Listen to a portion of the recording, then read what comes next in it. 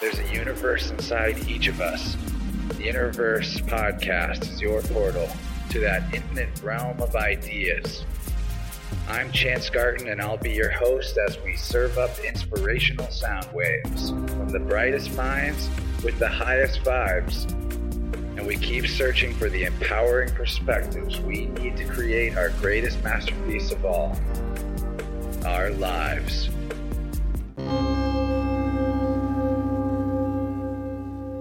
Welcome to the One Within All, to another Interverse exploration. I'm your host, Chance, and this recording's coming at you from March 20th, 2020.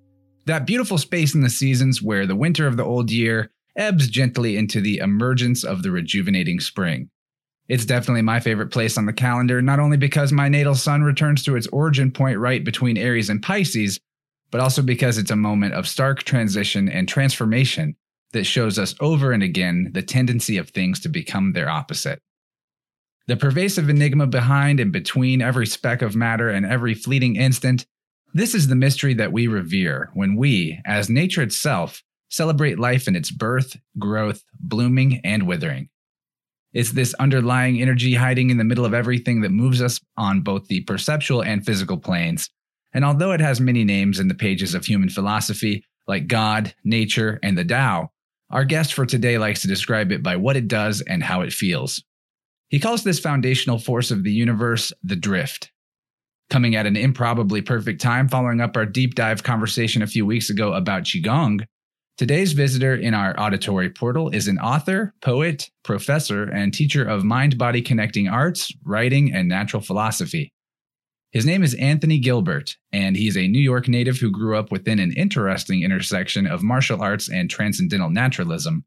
Among the many written works Anthony has published, today we'll be taking a look at his newest offering, Notes from the Drift, a collection of memoirs rooted in poetic beauty, and throughout its pages, Professor Gilbert weaves a wonderfully wandering way through memories accumulated over years of traveling the American continent while finding synchronization with the source of all creation. That unfathomably orderly, yet incalculably chaotic intelligence in nature that he calls the drift. In a passage from the book, Professor Gilbert says that the virtue of the drift lies in that each belongs to themselves. Isn't it time you were self-possessed? Isn't it time you abandoned the hypertension of writ and holy ledger, and followed the grain, the current, become the way? If you need a mystical riddle to get yourself going, consider these words. Stepping out from where the sun falls on the leaf, you could become the sage that moves the world. I really enjoyed the mystical musings and cosmo-psychological philosophies that flow from the pages of Professor Gilbert's book. And if you get inspired by this conversation and want to get a copy for yourself, check the show notes for the links to his website, anthonygilberts.net, and the Amazon page where you can pick up Notes from the Drift. It's definitely looking like days, weeks, or months are coming where we'll have little choice but to veg out and kill time, or to take advantage of the slowed down pace of life during the social distancing that's going on and seek more nourishing ways to spend these solitary moments. Although Notes from the Drift makes for a quick read that you could complete in a single day, the perspectives it contains might just echo within you for a lifetime. You can also check the show notes for a link to sign up for Interverse Plus, where you can support one of your favorite podcasts, get the extended version of this episode, early access to new stuff I publish, and best of all, if you do it now, it'll feel like you're wishing me a happy birthday while you get a present that we'll both be glad you have. Access to the entire gigantic archive of extended podcasts that I would very much like for you to hear. But now let's kick off this talk with the sagacious professor of human potential and devoted documenter of the drift, the magically insightful and totally well-traveled Anthony Gilbert. Many thanks for being here, Professor, and welcome to the Interverse. Thank you very much. That was an amazing introduction. Oof. I have to say that. Wow. I'm not really sure I live up to that, but thank you. Well, it's like the main spot that I get to be creative is the intro. So I was especially warmed up for it after reading through the part of the book that I hadn't finished yet earlier today. And yeah, good writing. I always find that reading stuff that's well written makes me write better and makes me speak better. So I appreciate you for contributing. Well, thank you. Thank you. So what are we going to talk about today? Well, maybe let's just kick off with what inspired you to write this book, Notes from the Drift, and what would you say it's about, if that's possible? Inspiration is simple. About 6 months before I turned 50, I started wondering, after a lifetime of traveling, meeting different teachers along the way, one starts to look at the mileage one has on oneself. I think the 50 is that kind of landmark age where you consider these things. And I really was looking for what had I learned? And more importantly, among the things that I learned, was there anything that I really wanted to focus on that I would leave my kids? I started musing on that, and I wrote up an initial just 10 sections to get a feel for it. And there's a few different philosophies running through it in terms of how I wrote it, but really just wanted to get across what I had learned. And I wanted to put it into a type of writing that did not preach at you, but more tried to inspire you to go look yourself. So that's what kicked it off. It became something unexpected as it grew. And it took about 2 years to put it together. What is it about? The notion of the drift is very much similar to the notion of the Tao. I was trying to get away from any foreign language in this because the foreign tends to be exoticized. And one of the realities that we never really talk about in terms of Taoist studies is that if the Tao is truly a universal thing, then it has to exist in every culture and it has to have an expression in every way. It's not something that just the Chinese own. It's something that the humanity owns. So I started wanting to see what that was like in the American context and what did my ideas and thoughts look like when I stripped out everything foreign and just settled into American English, and seeing if I could still capture the same ideas, but in a way that average people could access them, that they didn't need a different lexicon for. Yeah, I definitely would agree that it's an accessible language that you use throughout it. It's poetic, it's beautiful, it's descriptive. There's parts where I'm seeing the image of a beaver splashing its tail in the water, and it's like painting a picture. It's accessing and tapping into the imagination without being overly like describing every little detail. It's succinct. It's great. It's these bite-sized chunks. If you bought the book, you could read a page of it a day and ponder on just that page, which is pretty cool. One line that I really liked is finding the drift restores our resonance with the greater universe.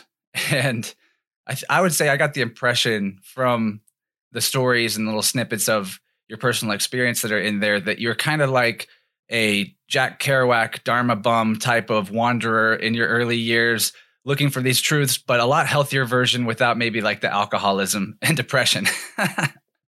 Yes. Strangely enough, there's an earlier book where it turns around and it talks about burning my Kerouac to heat up some pork and beans, but that's a different story.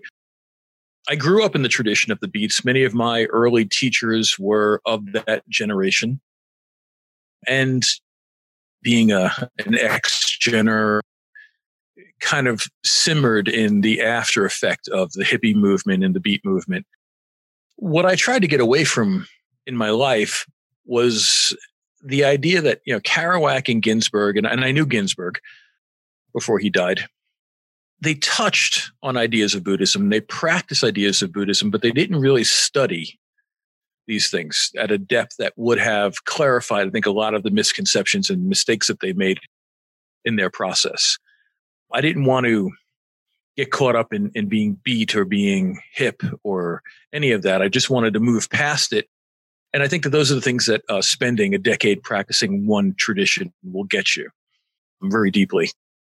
So as much as I'm definitely the idea of the wanderer, more in that sense of Chuang-Tzu's free and easy wandering, just wandering for the sake of experience, not for the sake of going anyplace. Although a lot of the stories and bits and pieces in here are way stations. They're liminal points between going from point A to point B. So maybe I am traveling for work and I take a side trip, just wander, get an extra day someplace, go wander. Coming across the country, if I felt an urge to get off the highway, I would. And that's kind of an expression of years of practice where you just kind of feel you're being pulled in a different direction and you kind of just explore it for a bit. And that's what ends up making all of the pieces that create the collection. Yeah, those are some of the best moments when you just listen to that inner voice and go, yeah, I don't know why, but I want to go this way. Sometimes that's where the biggest synchronicities end up occurring, the ones that you had no idea were even coming. Yeah, but in our emails back and forth, I put forward the classic statement attributed to Lao Tzu, that says something to the effect of that which we call the Tao is not the true Tao. And then in this context, we're referring to this concept of the drift, this universal force. And to that, you had a pretty intriguing response, which I'd kind of like to open up into this conversation about the philosophy of Taoism and to see if we can break that traditional law by giving as true a description of what it is as we can. Sure. The email my response was a little tongue in cheek. The idea that, if you giving due to Lao Tzu, the statement that you cannot talk about the Tao is true in the sense that to separate anything from the whole and say this is Tao is then to lose the Tao altogether, because the Tao is the whole. So that notion of you can't talk about it. Well, yes, you can't talk about it, because how do you talk about everything that is inclusive of yourself? At the same time, you can talk about it, because if you use language that doesn't say this is the Tao or that's the Tao, but then talk about, let's say, the aesthetics or the quality or the flow, you're still just describing qualities of the Tao, but you can't make it a noun. You have to make it an experience or a verb. So if you look at Tao as verb, you're probably in a safer place, and Lao Tzu would probably not point his finger from on high at you. It's a lot like what you might call the flow state, where the thinking mind isn't really in between the direct experience and the experiencer. Yes. Well, for Taoists, especially ancient Taoists, the notion was that everything was moving. So everything literally is verb. Everything is an action. Even as I'm sitting here talking now, what I define as Anthony is an action. It's a thing happening. So if you talk about it like that, yeah, you're safe. And I think at some point too, that notion also ties into the Chinese cultural perspective of limiting control. Who is the master? Who's not the master? One thing that I like to say about human nature is that it's not anything specific or fixed. We can't point to one quality of humanity and say that's human nature. Humans are evil or humans are great. It's more like human nature is what we are becoming in that moment. And I think that's another way that we as individuals are representative of the totality itself.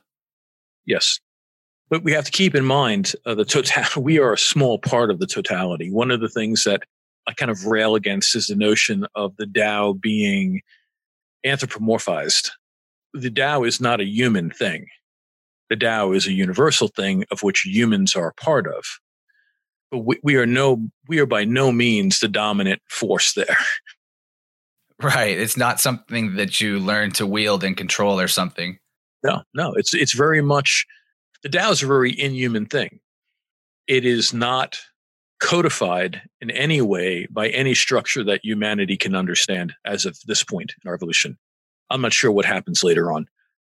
But right now, those people who come at you and say the Tao is like this or the Tao is like that, and it has something, and it has a very human quality to it, that's not truly Tao. Tao is like nature. It is loving and it is destructive, and it is at the same time that it is the babbling brook that is very romantic. It is also the volcano and the tidal wave and the tsunami and everything that comes along with it. Even what we're experiencing now is Tao. This is some response. This pandemic is some response to something that we're unconscious of, and it moved and flowed through the world in a way that many of us have never seen before, but it's all Tao. Right. And every expression of it, whether we find it terrifying or awe-inspiring, is containing the lessons that we need to be aware of our inner self composition in this moment and in the time leading up to where we are now, and maybe even to see where the flow is going next. And kind of apt for the metaphorical storm that the world seems to be in right now. In one section, you say, "On the dark edge of the storm, we bathe in primitive wonder. No lessons given, no devotions made, no sutras recited. Nothing is holy, and yet everything is sacred. We've sharpened our senses, rid ourselves of repressive teachers. In these moments, we tend to our lives with only our breath." I think that is it's one of several moments throughout the book where you point out that the authority in humanity isn't truth, and that truth is more of the authority, and truth is this verb more than it is this thing you can pin down. To me, it makes sense that wisdom traditions from long ago had a living oral tradition, and that things were more easily corrupted when they get put down into a text that is then, given a certain interpretation by the holy man or the priest. So, and that's something that I really appreciate about your book, is that's pointed out repeatedly. Well, all tradition is just somebody's perspective. Yeah, it's kind of strange to talk about Taoism in this context. Right now in the United States, I would count as many as 4 different types of Taoism that are being discussed. You have the Taoism in which we understand in the modern context, and you have a certain amount of Americans who become Taoist priests, and a certain amount of Taoist priests that have come here to America, and that represents a way of thinking, many times described as the only way of approaching the Tao, but it's really not. If you go back to, say, mid-50s, we had 2 different types of Taoism. We had an intellectual Taoism or philosophical Taoism, and we had a spiritual Taoism. Spiritual Taoism clearly became the religious Taoism, but the intellectual Taoism, now, you transplant that into the United States, you have intellectual Taoism being discussed within universities. And it's kind of the hammer metaphor. If you have a hammer, everything looks like a nail. So if you're in a philosophy department, Taoism is a philosophy. If you're in a religious studies department, Taoism is a religion. And so you have those 3, and then you have the new layer that's been put on in the last, say, 30 years of people who are practicing Taoist arts like Qigong or Tai Chi. Although Tai Chi is more Buddhist than Taoist, no one really wants to admit that, but it is. And now you have people who are lay practitioners at home practicing a Taoist movement art for health reasons, which is not really the reason it was created, and reading translations of Taoism by pop translators. That creates a whole different level of Taoism. And so you end up in our culture having these 4 different, very distinct, I don't say philosophical, cultural perspectives that each one within the group says that the rest are not authentic. So it's, like I said, it's very interesting talking about Taoism like this when you have all of those different perspectives out there and everybody pointing the finger at who is the most Tao. Right, which seems to definitely be a pointless exercise to try to say you've got the real thing. It's more about your individual relationship with what your practice is or what your philosophical perspective is. And I think it's interesting you say that, like Qigong, for example, people practice it for health reasons, but that wasn't its original intent. I did Qigong right before we got on this call. It's something I try to do as frequently as possible and find I can't say that it's making me healthier or not, but I do know that on a energy level, the energy boost I get from it makes me more aware of my internal state and things around me after I've done that practice. So what is the original intent of the practice? Just touched on it, the sense that you are more aware. So remember, everything Taoism in its initial and earliest formation was an empiric observation of reality.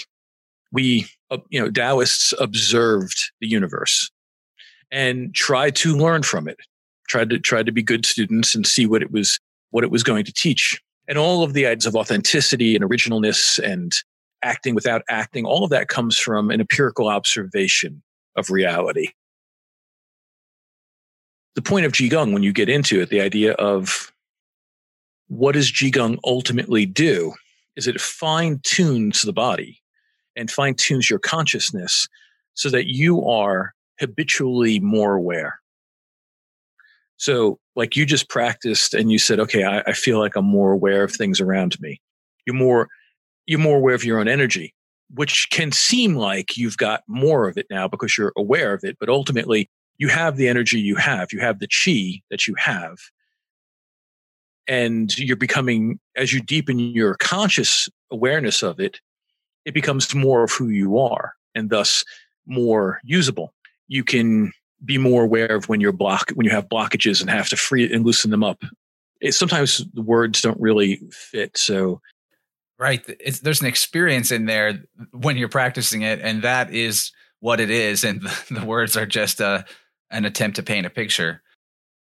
Yeah. So a lot of the forms that I do in the Qigong practice that I've picked up are based on animal movements, which is also an interesting part of it, is that you're saying Taoism and Taoist practices are based on empirical observation of nature. There's a perfect example of it. Yes, exactly. The idea would being if nature is more authentic than man, then moving the way nature does puts us in a more authentic position. And mastery at that point becomes how habitualized you become to that experience. So what do you mean by how habitualized you become to it? Okay, so when doing Qigong, so you go through these processes when you're learning a form. You memorize the form, which is the first step. You memorize breathing patterns within the form, how you exhale, how you inhale. You memorize, or you start to become aware of how the energy moves in you. Is it moving through the external meridians? Is it moving through the 8 extraordinary meridians on the inside? How is it moving? What's this all supposed to be doing? What's the overall experience of this? And then you have the small, as you come closer and closer to those moments, the aha moments of this is what this is about. And you have that expression of whether you call it the flow or just a sense of altered awareness of a deeper experience of self. That's the stages that you're going through as this is happening. But then you start to get into that, be able to get into that quicker when you do the practice. So, first couple of years, you're just learning how to move and you're learning to memorize the form and you're learning to breathe and you're learning to get all of that clear, and you'll have some experiences from that, but keep doing it to the point where it becomes second nature. And now you're not thinking about it. You're just experiencing it. And then after you move from that experience of self, the next stage is going to be interacting with the world around you. Can you feel? How far out can you feel your chi? Can you feel when other things come into connection with your chi? And as you do that more and more, it starts to happen, or that becomes your natural experience of self. It's not something that's related to the form. The form is a scaffolding that teaches you how to extend your perception. But then at some point, you don't need the scaffold anymore. The whole notion of spontaneous Qigong. You feel you have a blockage and you move in a certain way that frees the blockage. You have that consciousness of your own energy, but then you're also aware of energy fields that come into relationship with you. And then that starts to lead or bleed over into those moments that you have where you're passing by somebody and you kind of know what their intent is, and the higher level. And those areas are where the martial arts have really kind of grabbed onto this, the idea that you could heighten perception to a point where you would be aware of your opponent's intent. But ultimately, that was not what it was designed for. What it was designed for was to make you aware of the Tao. That's pretty amazing, though, the concept that it's giving you an extension on your range of perception. And I mean, it's one of those things that you can't necessarily do. If you have multiple practices, you can't necessarily point to one and say, this is one causing that.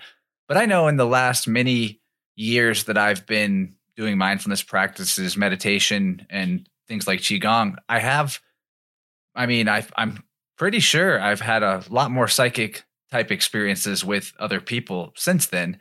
Or like you said, the chi is always there, but you're more aware of it. Perhaps I'm just noticing when the psychic moments are happening, because when we're all caught up in our heads in the past or the future, or in anxiety or fear of some kind, we're not really paying attention to the way we sync up with the world or with other people. Mm-hmm. Exactly. So did you pick up this practice with your background of martial arts? Is that where you wound up stumbling into it? Well, I mean, there are certain levels of Buddhism, of course, which is where I started everything, that lean into this. More esoteric Buddhism leads into this. My judo background, not particularly. My Aikido background definitely was leading in this direction. What did it for me actually was that I got into a car accident and banged myself up pretty bad. And my acupuncturist said, you should do Tai Chi. And then found a Tai Chi community to work with, and started becoming very interested in Tai Chi and Qigong because I saw it as having certain qualities similar to the Aikido, but I didn't have to get thrown on my back, which was at that point damaged. So this became a nice alternative. It's movement, but without it having any serious physical component to it, where I'm battling somebody else. Just playing in Aikido or playing in Tai Chi, same thing. But the notion that these things could lead to that experience. So I would say all the experiences kind of blended together. And it reached a point where I just didn't want to hurt anybody anymore. You do, as a martial artist, I hope most martial artists come to this, that there's a point where how many ways do you need to know to hurt a human being? And isn't it better than to start learning how to help human beings without actually accessing any of that? Those things, those expressions. I was at one of my first Qigong weekend workshops, and I was next to a Jesuit priest who at one point I had to ask, like, excuse me, Father, why are you here? And he said to me, he says, well, if Jesus could heal people, shouldn't I learn to? And I just took on a different take. Just all of a sudden, all my interests in martial arts fell aside, and I just wanted to learn more about this presence, this awareness, and I started from there. That's really interesting, and that's a good point. I mean, why shouldn't we all become the healers in our world? My question would be: is the healing that you're able to transfer through this knowledge more based on getting people into their own personal practice, or does this ever branch into types of energy healing work, or is there a connection there? So I'm very much about getting people to access their own healing, basically access an awareness of themselves that allows for them to heal themselves. But I am skilled and capable of using Qigong as a healing modality. I'm not called to it the way certain people are. I think healing, very much in that shamanic tradition, is a calling. You have to be called to it. I just wasn't, So yes. Do I occasionally? It's not the most comfortable thing for me. Yeah, there's a lot of complicated energetic situations to consider. Like, I think if you are someone that's interested in energy healing, it's not. I've heard this from other Qigong teachers that you don't really want to ever be trying to push your chi out of your body or transfer it or transmit it. And so that subtle nuance can be a big deal, especially for someone that might be called to the idea of healing, but still have the notion of like, I'm doing this. I'm the special one. I'm the healer. That can lead them to sort of inadvertently open up a channel to a two-way transfer of energy, where I think the most authentic way for healing to take place is when you, as the healer, are more guiding the other person's consciousness and their body awareness into the places where their attention needs to be for their body to do the healing itself, because ultimately that's the only thing that can heal is the body healing itself. No, you're absolutely right. You're absolutely right with that. A good way to look at it, if done properly, when you do what is called applying chi to others, it is not that you're pushing your chi out of your body. Your chi is already radiating. So, around you. So what you want to do is you want to set a certain intention to that, purify your own chi and clear your own chi to the point where it's like in physics where you have one wavelength and you couple another wavelength to it, and then the two waves will take on the characteristics of the more dominant wave. So if your health is well and you're working with somebody whose health is weaker, you want their chi to kind of resonate with your chi so that it picks up how to be healthy again. What you don't want to do, and this is where it becomes dangerous, because you can get flow back if you're not skilled at this, where you can take some of those bad qualities into your own awareness. This idea that the dominant wave is going to cause the weaker wave to adapt to its pattern rather than the other way around.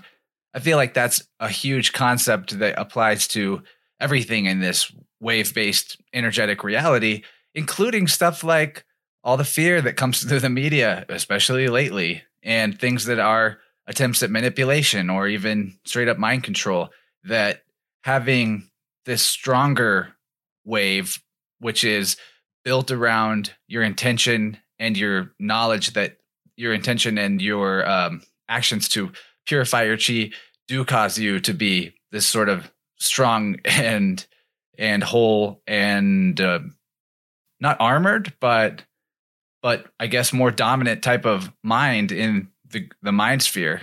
And that gives you psychic immunity to a degree, to this higher level of self-awareness. I'd say yes on the second part. Dominant is not a word I particularly like. There's too much baggage attached to the idea. It's more like one horse setting the pace for another horse. If you've ever ridden, and you'll see, or if you're watching a flock of geese, the lead goose is breaking the atmosphere in a certain way that the eddies then make it easier for those following the V pattern behind them. So you want to set pace for the other person. You want to, you don't want to become dominant where you're forcing their chi into a pattern. I don't think you can actually. There has to be, it's more symbiotic. It's more of an agreement. It's done from a much more loving place or a place of honesty, of wanting to help, not so much of that sense of dominance. No, that word should not even be in healing anywhere. Sure. Yeah. Maybe not the best choice of word, but stronger or more, I agree with that. That sounds like a good way to describe it, that it's more like a guidance system. It's a template of wholeness that the other body can resonate to. Template of wholeness. That's it. You've got that. That's it. Yep. Very cool. So we did kind of say earlier that these type of movement practices, which I'm really glad that we're talking a lot about, aren't necessarily increasing your chi, because at least in the philosophy of Taoism and Chinese medicine, a person kind of has the chi that they have, where there's different kinds of chi, where there's a personal chi that is for your life, and it is a set amount, and it's almost like your fate or your dharma. But do you think that there is any bioenergetic strengthening that happens through these practices? Is it actually building up something that you might not have if you get really good at this? And my reason for asking this is because I've personally seemed to experience that the more I did this type of thing and built up my bioenergy or my awareness of my bioenergy, that my capacity for creativity increased quite a bit. But it could be, I guess, now that I'm looking at it a little differently, that it's my awareness that's increasing, and therefore I can tap in or view the perceptual mechanism that is imagination more clearly. Does that sound right? I would say it's accurate. From my perspective, we go back to the simple saying that's taught in almost every Qigong school. The body follows the chi follows the mind, which means that it's mind first, then chi, then movement or healing. So if you start with the intent tonifies, or the intent gives meaning to the energy, and then the energy changes the external structure. Think about it radiating out from center, from your heart. The Chinese call Yin, the heart mind, the center of your being, which is the part of you that, strangely enough, is both connected to the Tao at the most deepest level. Your heart is the first organ that forms, and everything else forms around it. So from that point where we are deeply connected and rooted to the Tao, everything radiates out from. So it's always going to be that sense of, and not mind in the sense of the mind that gets addicted to things, or the mind that wants, an ice cream cone or the newest version of destiny. It's the true mind, the universal self, and everything radiates out from there. So the more you become aware, the more your awareness deepens and externalizes, the more your awareness goes to the core of who you are, and at the same time is stretching out into the universe, the more you become aware of yourself in that experience. And thus the chi follows. So to the extent that your chi becomes tonified or stronger as an expression or as something radiating out from consciousness, it's going to. It's going to, because your consciousness is becoming deeper and stronger. So a lot of Qigong practices do talk about connecting heaven and earth energy, and sometimes involve feeling a type of flow connecting the above and the below. But another way that I like to look at that is a lot like what you're describing, of this beingness radiating from the core to the surface, is that part of connecting heaven and earth energy is actually involving the within and the without energy. Like the core in is up in this metaphor in a sense. And I find a lot of value in that we feel from the inside first and the outside. It's like it has something to do with reversing the state that a lot of people begin life in, which is that the world is acting on them, and realizing that the world is coming from our inside out, if that makes sense. Bill, let me tweak your melon a bit on this one. So the metaphors of heaven and earth are, connected deeply to the concepts of yin and yang. Earth, yin, heaven, yang. Let's try to get it out of those old concepts and put it into new concepts. So imagine yourself as a 100 BC Taoist practitioner. It's very easy to understand heaven. Heaven is above, earth is below. Okay, so we have a directional thing going on there. But what are the qualities of heaven and earth? A lot of what we have to do today, and I am by far not a classical Taoist, but a lot of what we have to do today as practitioners is to recognize what these old metaphors deeply meant. Not just what we're told they meant, but go deeper than what you're told. You look up at heaven. Heaven is amorphous. Heaven is flowing. Heaven is moving. It's erratic. It becomes new things. Clouds form. They disappear. Storms come. They pass. Heaven is always moving, whereas earth is solid. Earth is not moving. Earth tends to be something you can rely upon. So a more apt set of metaphors for the modern context might be, instead of yin and yang or heaven and earth, the idea of conformity, representing the natural elements of the yin expression, and novelty, representing the natural elements of heaven. Novelty is always flowing, always moving, always amorphous. It's things in the state of becoming. Earth is conforming. It is a thing. It is a very physical object. Thus, it's and anything about a stone. Everything within the stone is conforming. The elements and the energies are not as loose as, say, water. So we have those two metaphors. So let's think about novelty. It's in a spectrum between novelty and conformity. You have novelty on one side. Novelty, too much of it, nothing is solidified, nothing is real, everything is in this state of almost becoming. And then too much conformity, nothing grows, nothing changes, everything is just locked in place. There's no movement whatsoever.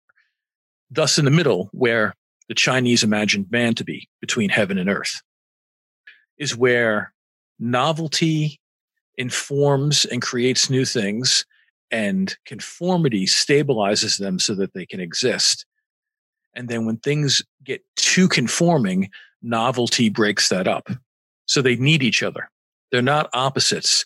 They're interlaced, different states of being playing off of each other, creating evolution, creating movement, creating everything that we see in front of us. And if you sit and you really contemplate that, you'll start to see that everything is constantly in this flux of novelty and conforming. That is a real brain blower.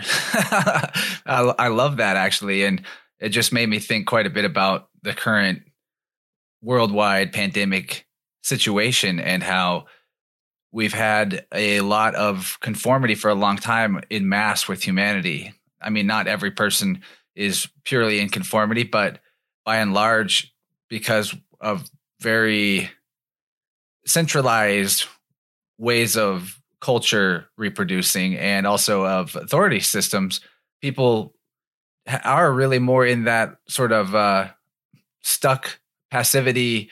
I mean, the earth has a positive and a negative, and the heaven energy has a positive and the negative. And too much of anything is kind of where you get into the imbalance or the problem with it. So too much passive conformity might be getting balanced out a little bit by the shakeup that is caused by this virus thing. And it made me think a lot about this quote from your book where you say, "In the cities and suburbs, it has become just as young, feared.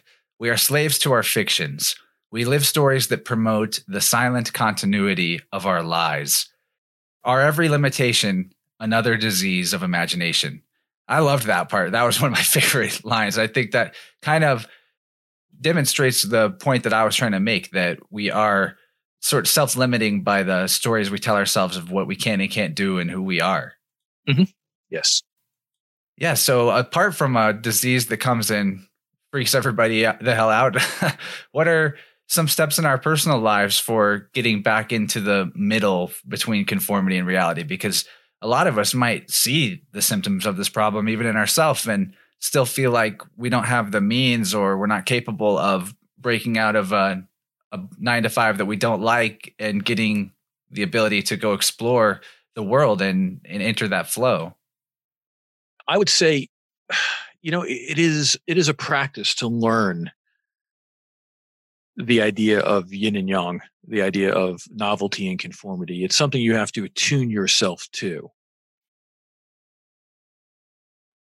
With that in mind, I'm not really sure how to tell people how to do that. I have a hard enough time telling my own students how to do it. Yeah, fair enough. So I think one of the things people should realize right now is that, I have to say, looking at the world right now, where we are experiencing a massive novelty event, almost like the ones that kind of Terence McKenna talked about, and turning into the 21st century would be this time of heightened novelty. One of the things McKenna didn't consider really was that novelty is a very inhuman thing. So it's going to be not always in our favor. And we're at that. We're experiencing that. An expression of novelty, the first truly global pandemic of the modern age. And it's forcing, the flip side of that is that it's forcing a response is absolute conformity. Don't go anywhere, stay 6 feet away from everybody, give up most of what makes you human. And all I can say to people is look for the opportunities, because right now we are in such a state of heightened novelty. I think you could probably pull off almost anything. Now, pulling off almost anything could on one end look like a massive creative expression or, global fascism. It's really true. I mean, it's like we're on this knife's edge. And even in astrology, there's symbolic evidence of the situation we're in, with Saturn leaving its home zone of Capricorn and moving into Aquarius, which is sort of, I've heard this as a metaphor that it's basically like the teacher's leaving the classroom and we can do whatever we want, but the teacher's coming back because Saturn will retrograde back into Capricorn. So while Saturn is in this like Aquarius energy, things are weird. We might be like trapped in, we're still in the classroom, but the teacher's away. And it's like our chance to come up with something so amazing that we don't need that teacher anymore and we can graduate that classroom, or we get to flunk and do it all over again. But maybe the teacher will be more pissed off at us this time around. Wow. Yeah. I could see that being absolutely true as well. Yeah, so I think it's like August that Capricorn or Saturn goes back into Capricorn. So watch out, everybody. But we're talking about this looking at the inside and the outside thing. And one of the most useful teaching tools I've discovered for doing this for myself, helping me be aware of what my heart's decision is instead of being torn between like a heart and mind, fear and love type of schism in my decision making, is I Ching.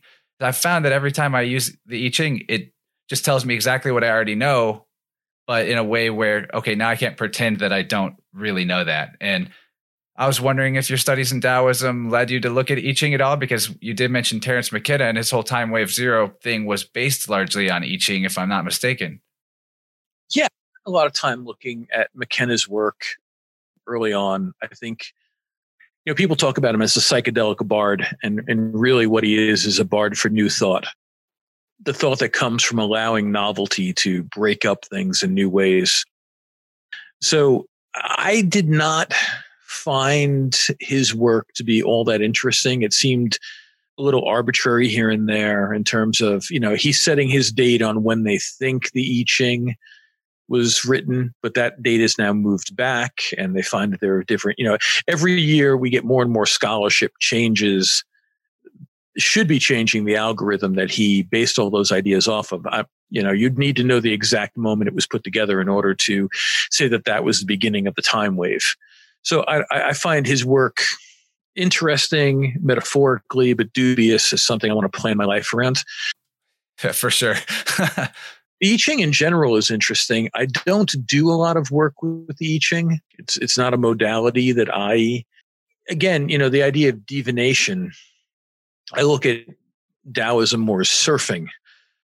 I am feeling the waves as they come and trying to adapt to my environment in a way that benefits me. So I find with the notion of predictive elements, first off, I don't think you can predict the wave because the wave is always changing. You'd have to have a perspective further out than our perspective. Humans are in, let's call it the drift, and we are in the drift. We are moving with it. We are part of it.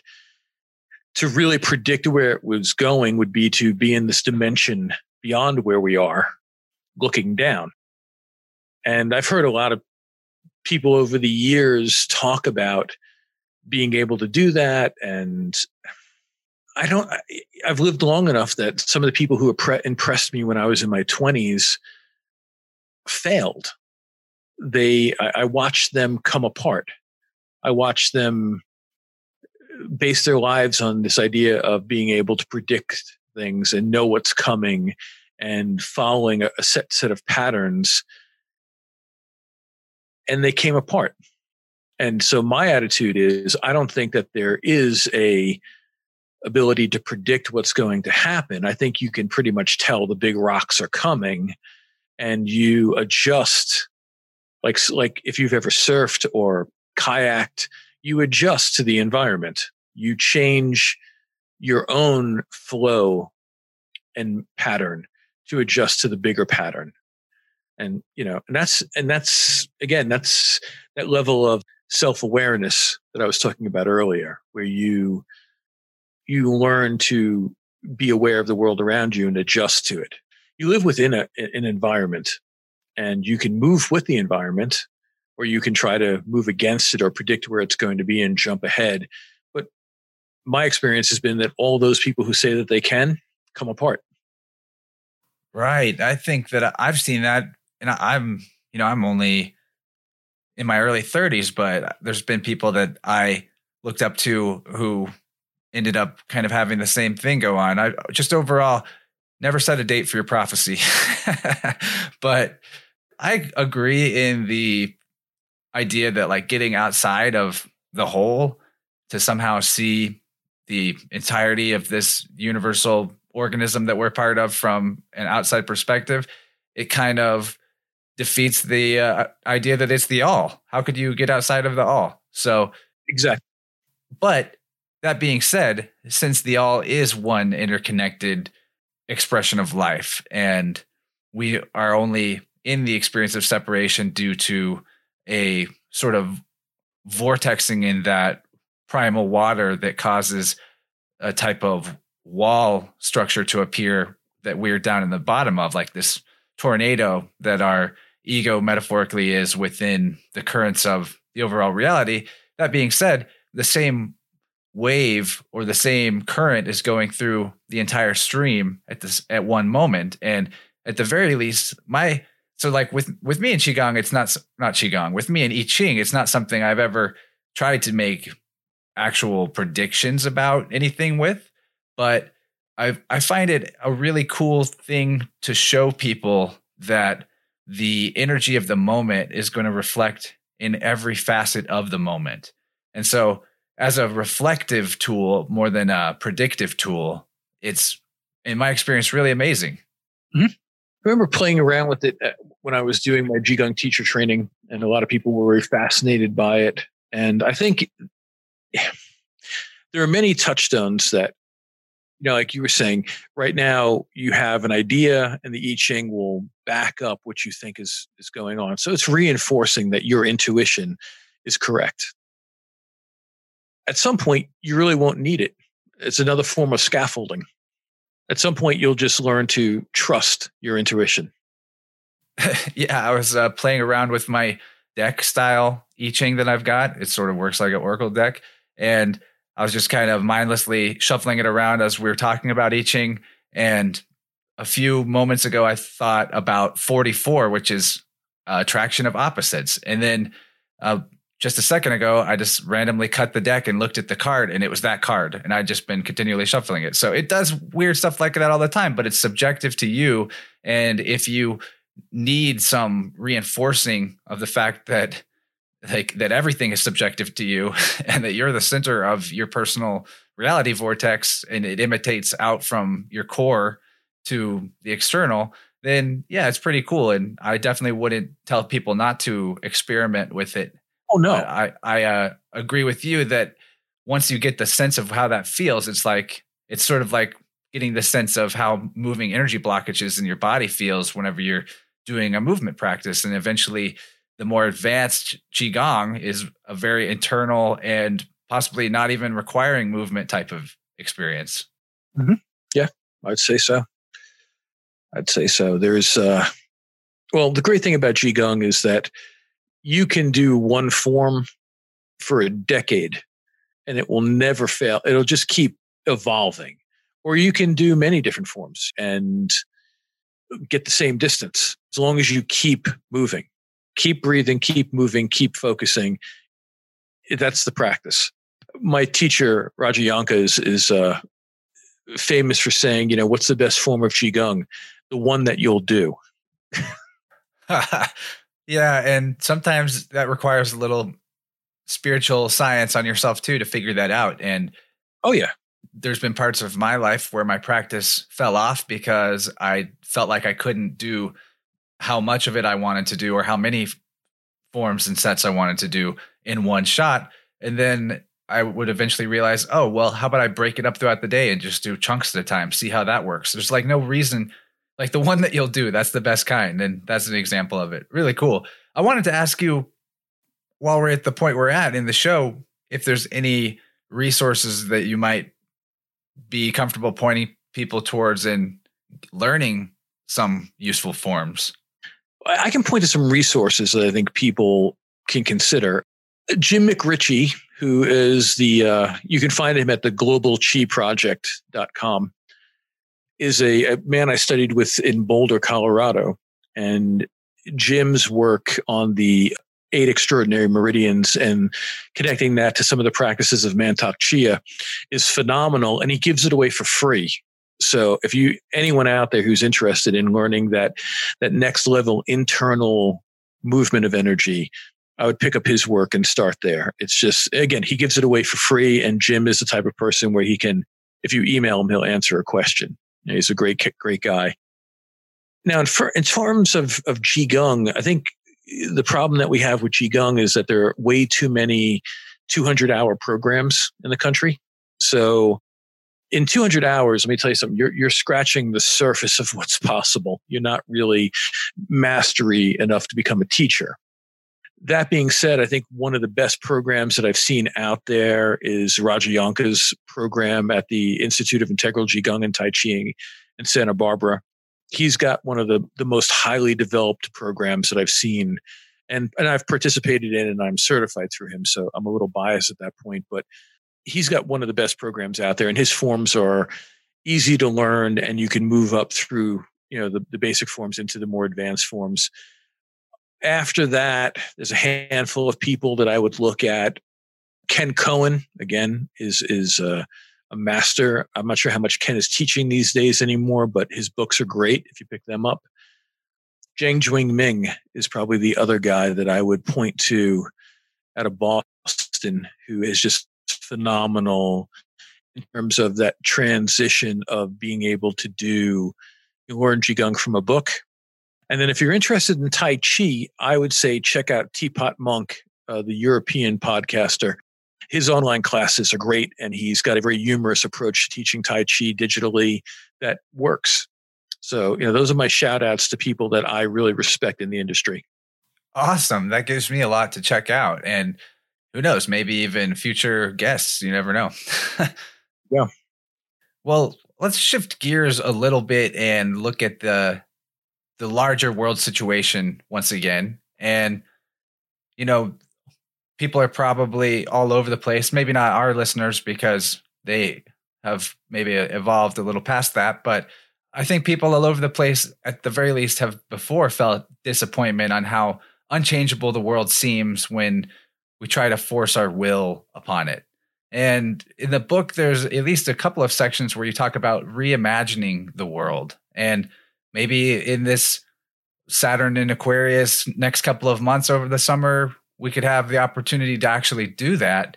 And what do you think the individual level looks like when it comes to reimagining the world? Is that something the only person can answer for themselves, or are there some things that might actually cause change to catch on? I would say the expressions are all going to be individualistic. You are, and I'm speaking to the listeners now, you are the master of yourself. You are your expression. You are in control of that. Whether you use yoga, Tai Chi, Qigong, meditation, some other form of mindfulness, getting more deeply in touch with yourself, rooting out that kind of fight or flight response from your life so that you can look at the world as it comes at you in its wholeness. That's all on you. How you get there is how you get there. I can't say one practice is better than another practice. I can say that when you get there, it's going to be frightening at the amount of absolute possibilities that will emerge in your life. A lot of people turn away because it seems unreal. So, you really have to believe in yourself. You have to believe that this is your path, and you have to do the work. And I guess that's the only thing I can say to people is that, if you want the world to change, do the work. There's no shortcut. I do not believe in The Secret. I'm sorry. Thank you. I am not a person who thinks that. By the way, Mitch Horowitz has a great, and I forget the name of his book, but he's got a book out there that talks about that whole new thought philosophy starting from the 19th century into the 21st that led into and has extended from The Secret. And he breaks it down, and he takes it apart, and it's beautiful. And anyone who wants to understand that tradition doesn't start with that book and those people, definitely look into Mitch Horowitz's work. But that being said, again, you have to do the work. You just can't manifest reality. Now, I said that at the same time, I'm aware of the fact that, quantum physics is pointing more and more in the direction that reality is responsive to us. But keep in mind, the Tao, the drift, the universe is not your servant. You are part of it, and you have to act in accordance with it, and you have to create within the boundaries of it, and you cannot will it to do what you want without some nasty side effects.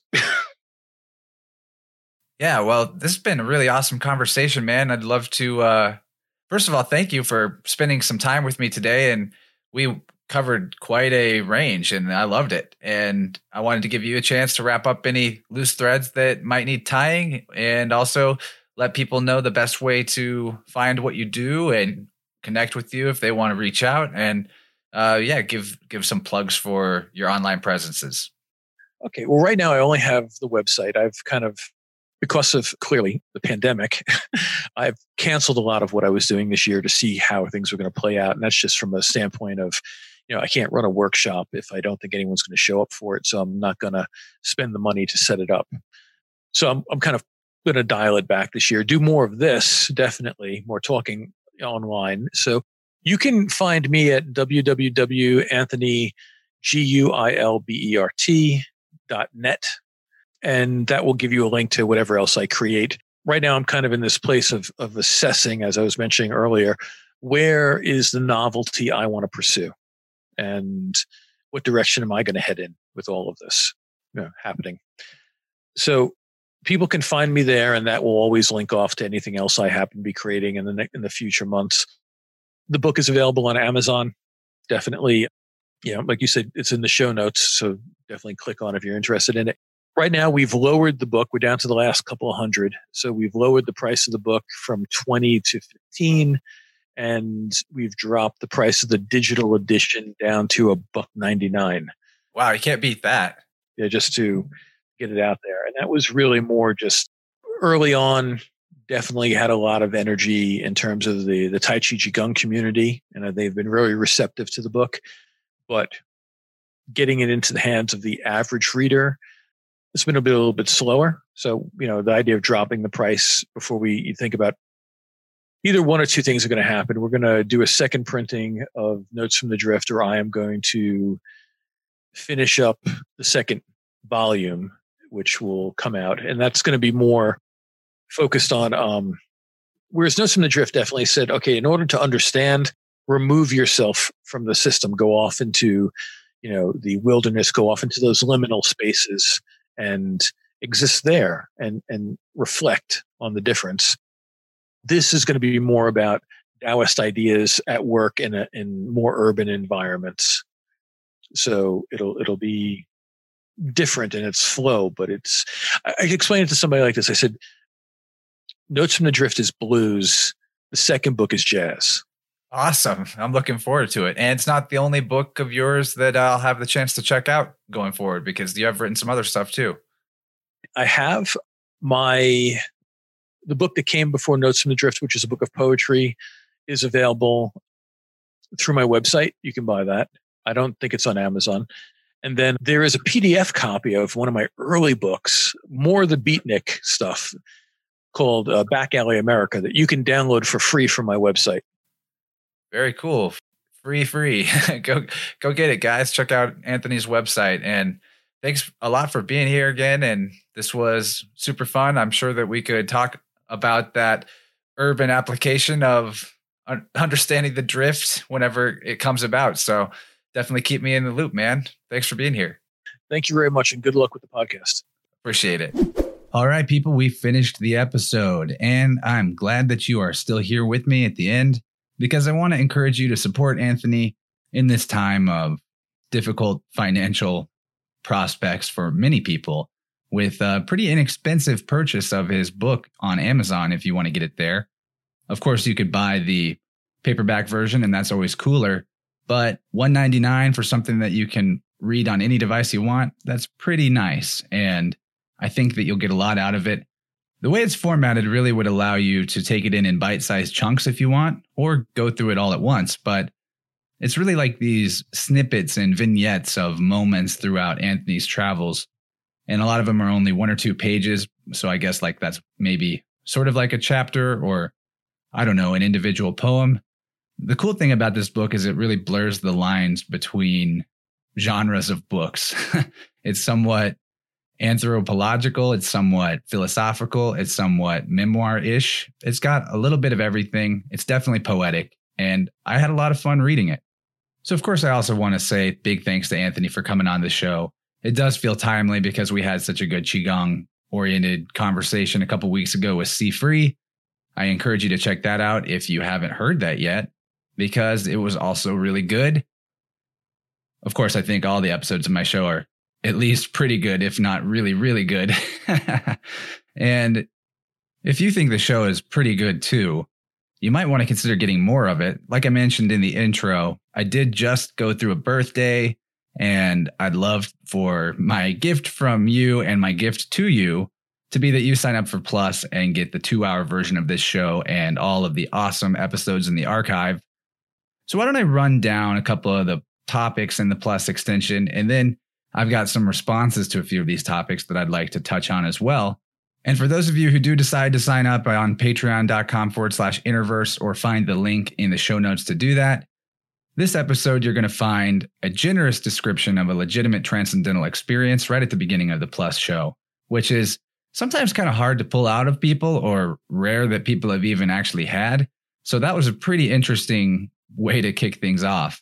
And then we talked about continuing our practices even after a permanently illuminating and yet extremely challenging temporary ego dissolution. And I know that probably a lot of you out there have experienced something like that as well. We talked about why awareness practices may grant more lasting changes than psychedelics in the long run. We talked about not seeking to find oneself, but seeking to create oneself. And then we did a Taoist-inspired riff on creativity and finding our authenticity, and the idea of the Wu Wei, which is effective non-action, a pretty beautiful paradox that I love talking about. We talked about some of Anthony's favorite authors, including Walt Whitman, an anthropologist author named Wade Davis, and we got into just how valuable diversity really is. We gave Anthony's native New Yorker perspective on some of the occult aspects of the Trump presidency. That was interesting. Didn't think we'd go there, but I don't mind talking about that at all. We examined the opportunistic behavior of corrupt authority figures, the rapidly shattering illusion that our government system actually creates freedom or harmony, and at the end, we talked about reawakening wonder and excitement in our worldview and finding flexibility in our minds.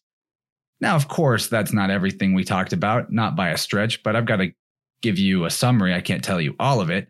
And based on that summary, if I was hearing it, I'd think that was worth my $5 a month, or at least $5 for 1 month. But hey, I like a lot of podcasts. I subscribe to quite a few, actually. So thank you to the subscribers that are signed up to Interverse, because that helps me just pay that money forward and have some good subscriptions myself to shows I really like. But now I want to talk about maybe some ways we can respond to the situation we're in right now in this particular part of the time-space continuum. I really think that Qigong has been one of the most powerfully healing types of work I've ever found to do on myself.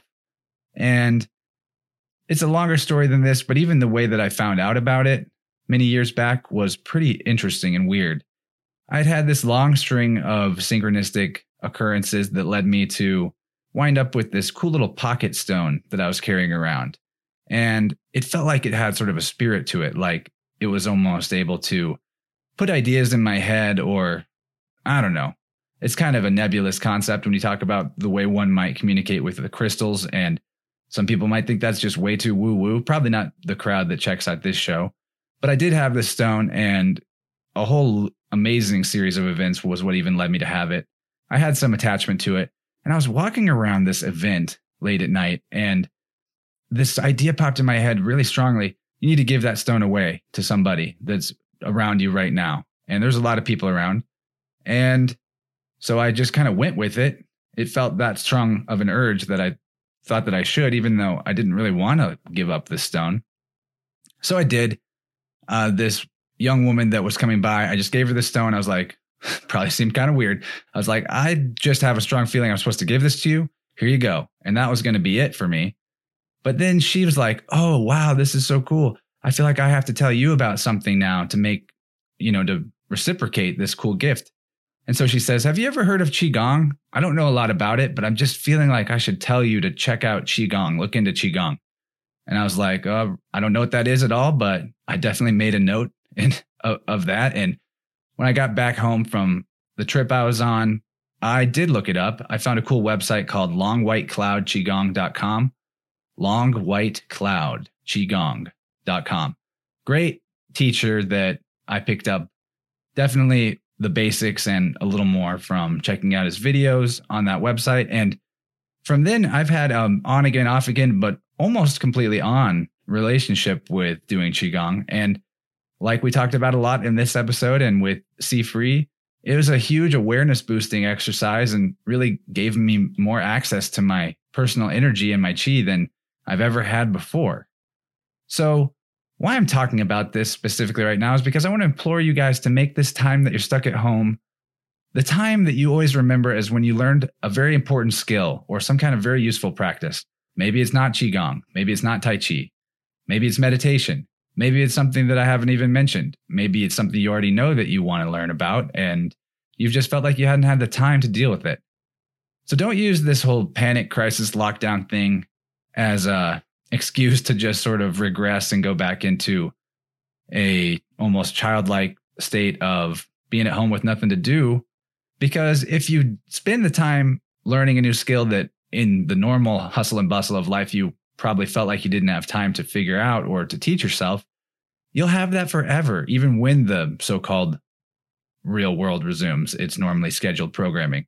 You'll have this thing to put to use at your disposal for all time. You might even be able to teach it to other people at some point. It might become a big, major component in your life, or it might integrate with something that you are going to do in the future in a way that you just can't predict right now. So use this time of the year that's naturally supposed to be about growth, birth, and renewal, and make it about the birth of something new in you that's really good and a new you. Because it seems like every spring there's a bigger than ever push to get everyone afraid or remorseful about death, about a celebrity death, or right now, obviously, there's a huge scare about coronavirus. So don't let your script that nature's given us be flipped by the panic on the TV. You know, you could maybe plant your garden or do something that focuses your mind on the positive possibilities. Help those emerge into existence instead of possibly making yourself more susceptible to getting sick or going into a low health state just because of stress, which is a huge factor in people's health. Stress is a huge factor. I mean, I don't have to tell you that. We all know that.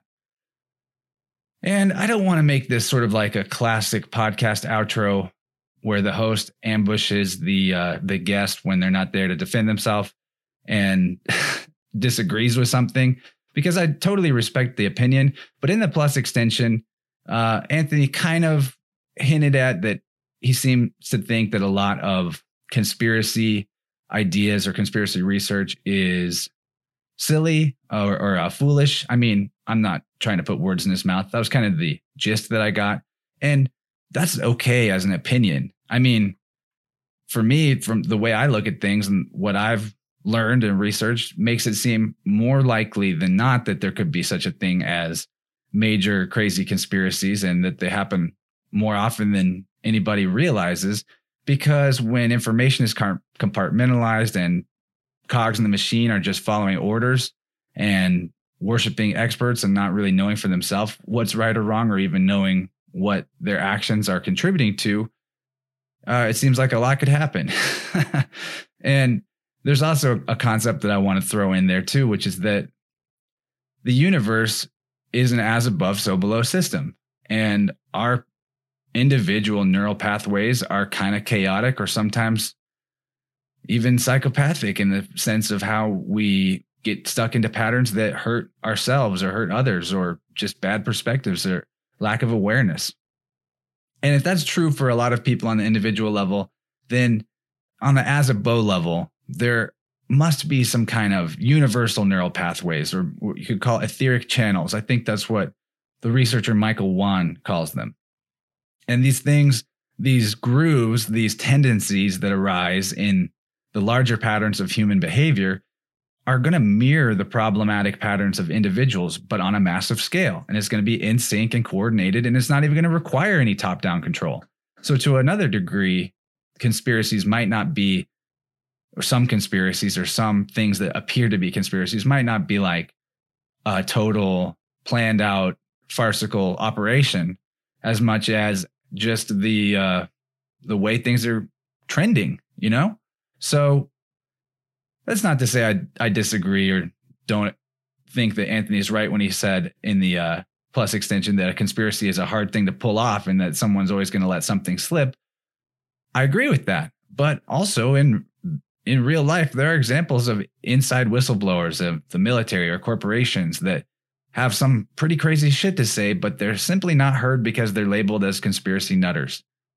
So I want to just keep a lot of possibilities in mind. I don't want to say I know for sure something that I wasn't there to know, but I do want to look at the possibilities. And the real thing that I don't want to contribute to is fear or panic. And I also do agree highly with Anthony's assessment that during crisis situations, conspiracy or no, there's a serious opportunism that comes down from the authority figures where, look at the Patriot Act that followed up 9/11, for example. Are we going to see some kind of Patriot Act coming out of the coronavirus situation? I'm going to talk about this more, maybe in a totally solo episode, but I've got one returning guest coming back to talk about the conspiratorial perspective on what's going on right now. And I don't want to say that no one's dying or no one's getting sick when I'm talking about coronavirus, but I do have a lot of compiled information and research that puts the entire concept of what people think is going on into very dubious light. And I'm excited to get that to you guys. I might, like I said, do a solo episode where I go over some research, which would be a first probably. But I've been thinking for a long time that maybe I want to start doing more solo stuff because I started a podcast because I had shit to say, but I also started the podcast because I wanted to hear what other people had to say. So maybe some solo content would be a good way for me to get stuff off my chest without having to inject it into somebody else's opportunity to speak their mind about this, that, or the other thing. But as far as the idea of opportunism during the crisis goes, I'll name a few things. It seems like there's some big time draconian gun control measures being considered. There is digital encryption being possibly banned coming soon. The Federal Reserve has made some changes that allow for them to make loans, any bank to make loans without any kind of capital in their stockpile.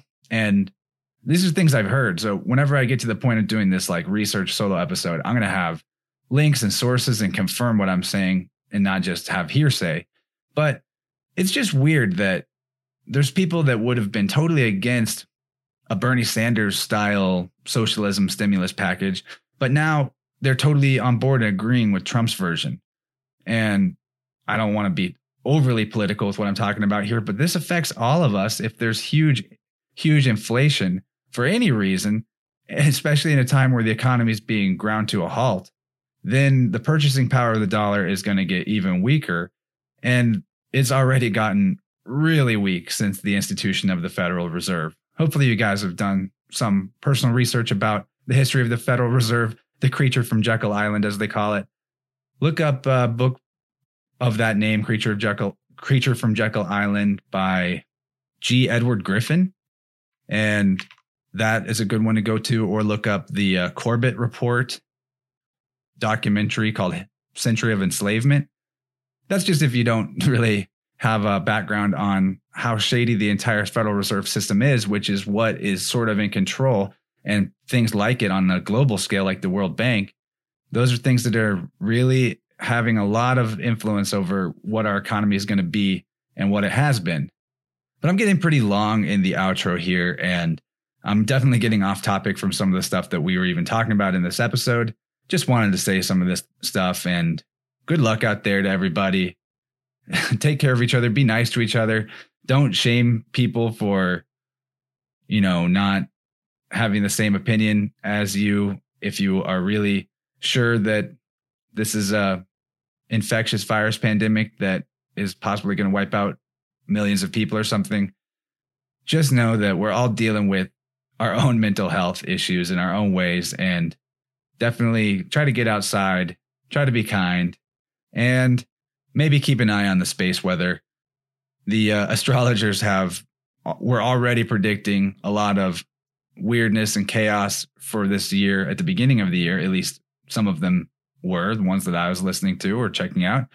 And we did just have this Saturn conjunction with Pluto, which is a very extreme thing. And then Saturn is just now, as we're talking, moving into Aquarius, which is kind of interesting because Saturn's the malefic and Aquarius is its air sign. So we're looking at least a fear about an airborne pathogen contagion. But there's going to be a conjunction between Pluto and Jupiter on April 4th, which is 4-4, a number that I thought was kind of cool because in the episode, I pulled an I Ching tarot card, which is number 44, which is the attraction of opposites. And Jupiter and Saturn are pretty opposite. So for Pluto to be conjuncting one and then the other is kind of weird. But maybe that extreme that Pluto brings to the table in conjunction with Jupiter could possibly be something that benefits us all, because Jupiter is kind of the abundance and happiness type of planet. It rules a lot of nice things, expansion, if you had to put it down to one word. But on the other hand, the powers that should not be sounds like they're planning on giving everybody in the country a check, which is kind of a Pluto and Jupiter type of scenario, but on a possibly darker result when it comes to what the economy is about to be going through. I don't know enough to be like an expert or anything, but nothing's free. I mean, someone pays for it. And obviously everything financial in this system, if you are aware of what fiat currency even is, it comes at a debt. So let's all find ways where we can expand and grow without anything debt related being involved, whether that's growing your own food this year or learning these practices that can help you tap into more of your chi reserves and take care of ourselves most of all. Man, this was definitely a long intro or outro. Yeah. And I wanted to just say before we end that I'm going to kick up the novelty level and the outro with some new tunes from our recent guest, Suhan, from his brand new album, Vague and Familiar. You can find that on SoundCloud. Look up Suhan, Soohan. And yeah, links to everything we talked about, including some links to very good books, are in the show notes as well. Thanks again to Anthony for being with us on this great episode. And a bigger thank you to you for showing up for your own exploration and your own self-knowledge and your own curiosity. Keep that curiosity hot and don't believe the hype, especially the fear hype. Look into stuff for yourself. I'll try to share some resources soon. Like I said, maybe a solo episode. But until then, stay frosty out there and love each other, be good, all that. And I will catch you on the flip.